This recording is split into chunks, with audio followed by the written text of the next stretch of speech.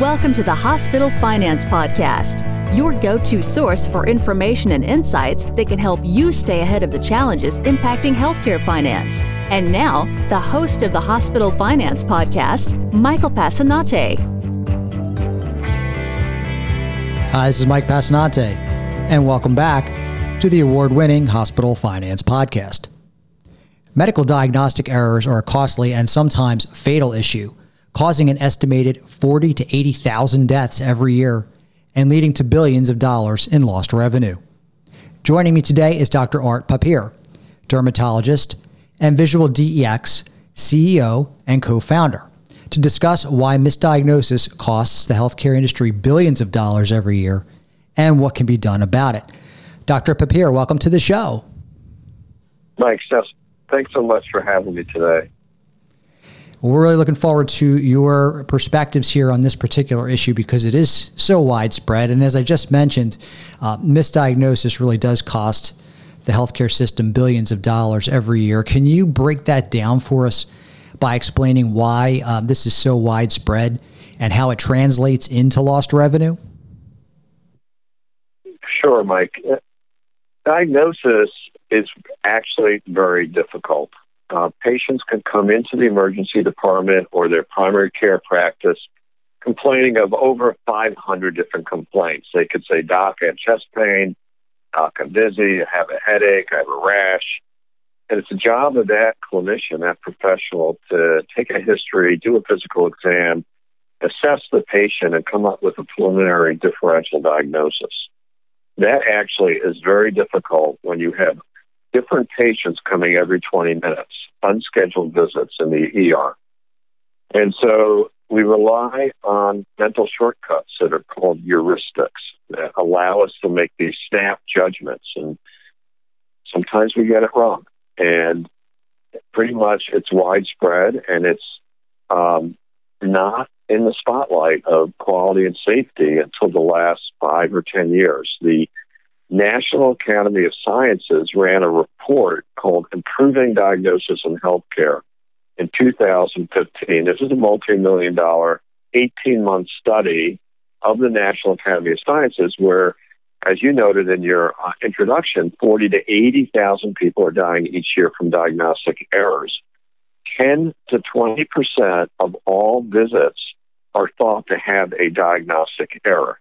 Now, some of those errors don't result in harm, but many do. And literally hundreds of billions of dollars are wasted every year in American healthcare on diagnostic-related mistakes. It certainly is a widespread issue. One way that providers look to reduce misdiagnosis is through clinical decision support solutions.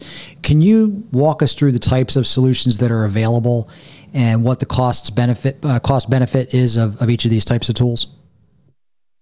Great question, Mike. Clinical decision support is the idea that we can augment decisions with information in the exam room. So when I was in medical school years ago, there were no computers, there were no smartphones, and you basically memorized and try to hold it in your brain. But as you know, there's really too much to memorize. So the idea is that we use computer-based information, whether it's on the desktop, integrated into the electronic health record, or on the smartphone, to augment our decisions. And so in this category of clinical decision support, there's a subcategory, diagnostic clinical decision support.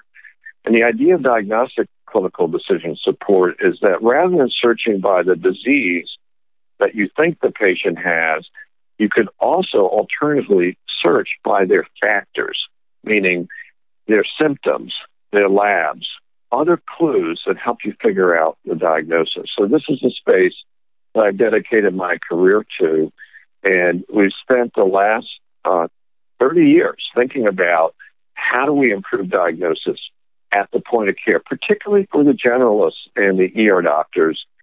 And what we arrived at is that we not only have to support the analytical thinking that the brain does, but we also have to support pattern recognition.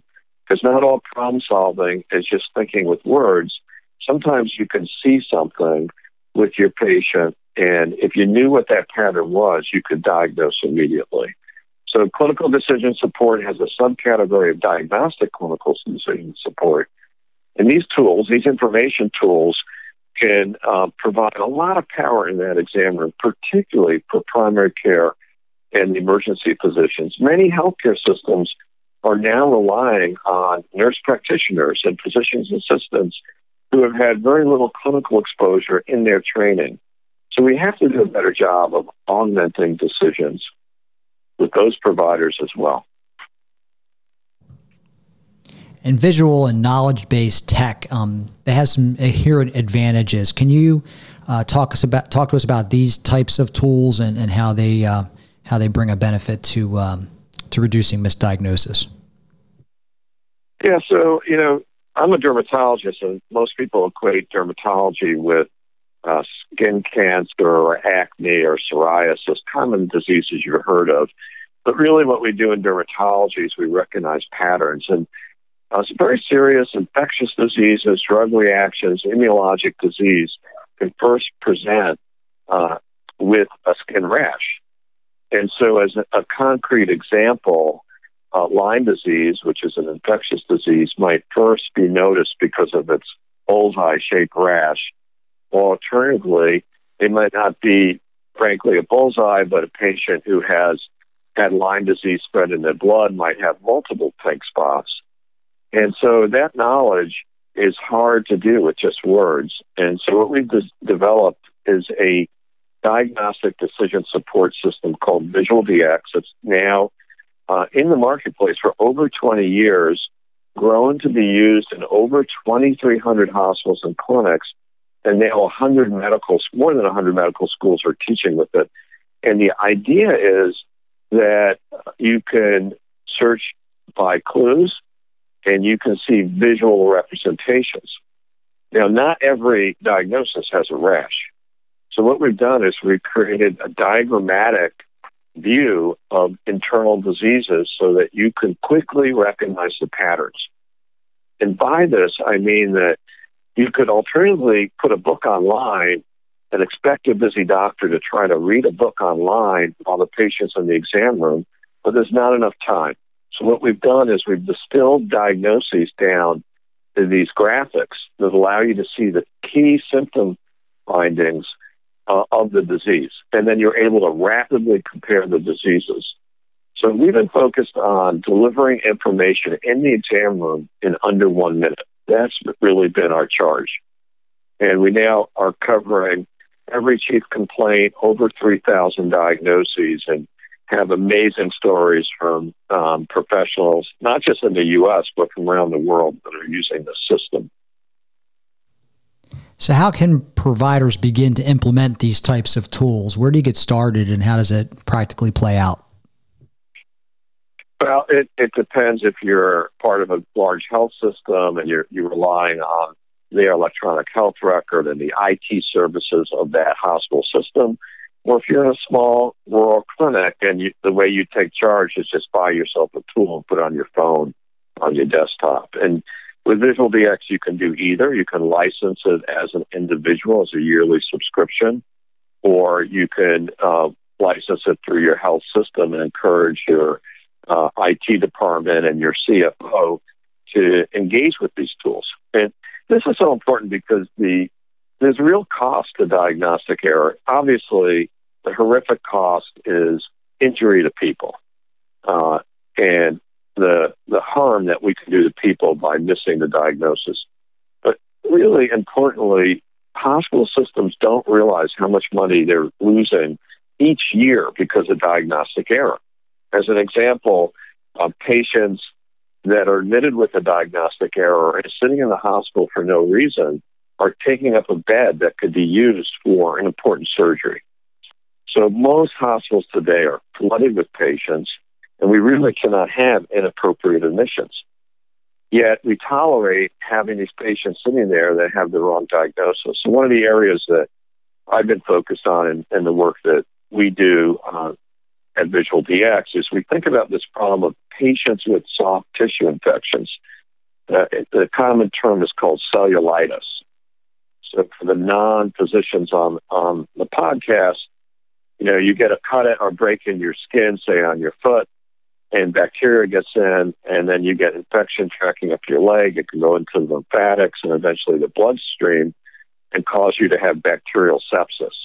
So if you have a red leg, often physicians are concerned that red leg is early cellulitis. And if the physician believes the patient has cellulitis, they often admit the patient for IV antibiotics. So over 500,000 patients are admitted every year in the United States for cellulitis. And the research shows that 30% of patients admitted for cellulitis do not have cellulitis and do not need to be admitted. So it's over 100,000 admissions with a DRG of probably around $10,000. So over $1 billion is wasted in this country on the cost of admissions for a disease that patients don't have. And so the reasons this happens is something called premature closure. So the clinician sees the red leg and a common cause is cellulitis, but there are other reasons to have a red lower leg. And they jump to that first conclusion of cellulitis without thinking of the other possibilities or being unaware of the other diagnoses. Tremendous cost to the hospital system and a waste of resource, a waste of beds that we need. The other dynamic here that's really important to talk about is liability risk and malpractice risk. The medical liability insurers know that the number one reason to be sued in the ambulatory environment and the ER is diagnostic error. Most people think it's wrong site surgery. The surgeon took out the wrong kidney or amputated the wrong leg, or the patient was given the wrong dose of the medication. But that's not the leading cause. The leading cause is diagnostic mistakes like I'm describing. So the malpractice insurers are engaged with this and participating in an annual meeting that's called the Diagnostic Errors in Medicine meeting, where for over a decade, we've been trying to figure out what are the techniques to reduce diagnostic error. One of the leading liability insurers, Coverys, which is a Boston-based malpractice liability insurer, has certified the use of VisualDx or CME. And they actually provide a discount on the liability insurance for the clinicians that are using VisualDx and insured by them. And so this is really a breakthrough innovation where a liability insurer is saying that diagnostic errors is a huge problem and we have to do things to reduce diagnostic error, such as supporting better information in the exam room at the time that the doctor's thinking through the problem. If someone wanted to find out more about you or VisualDx, where can they go?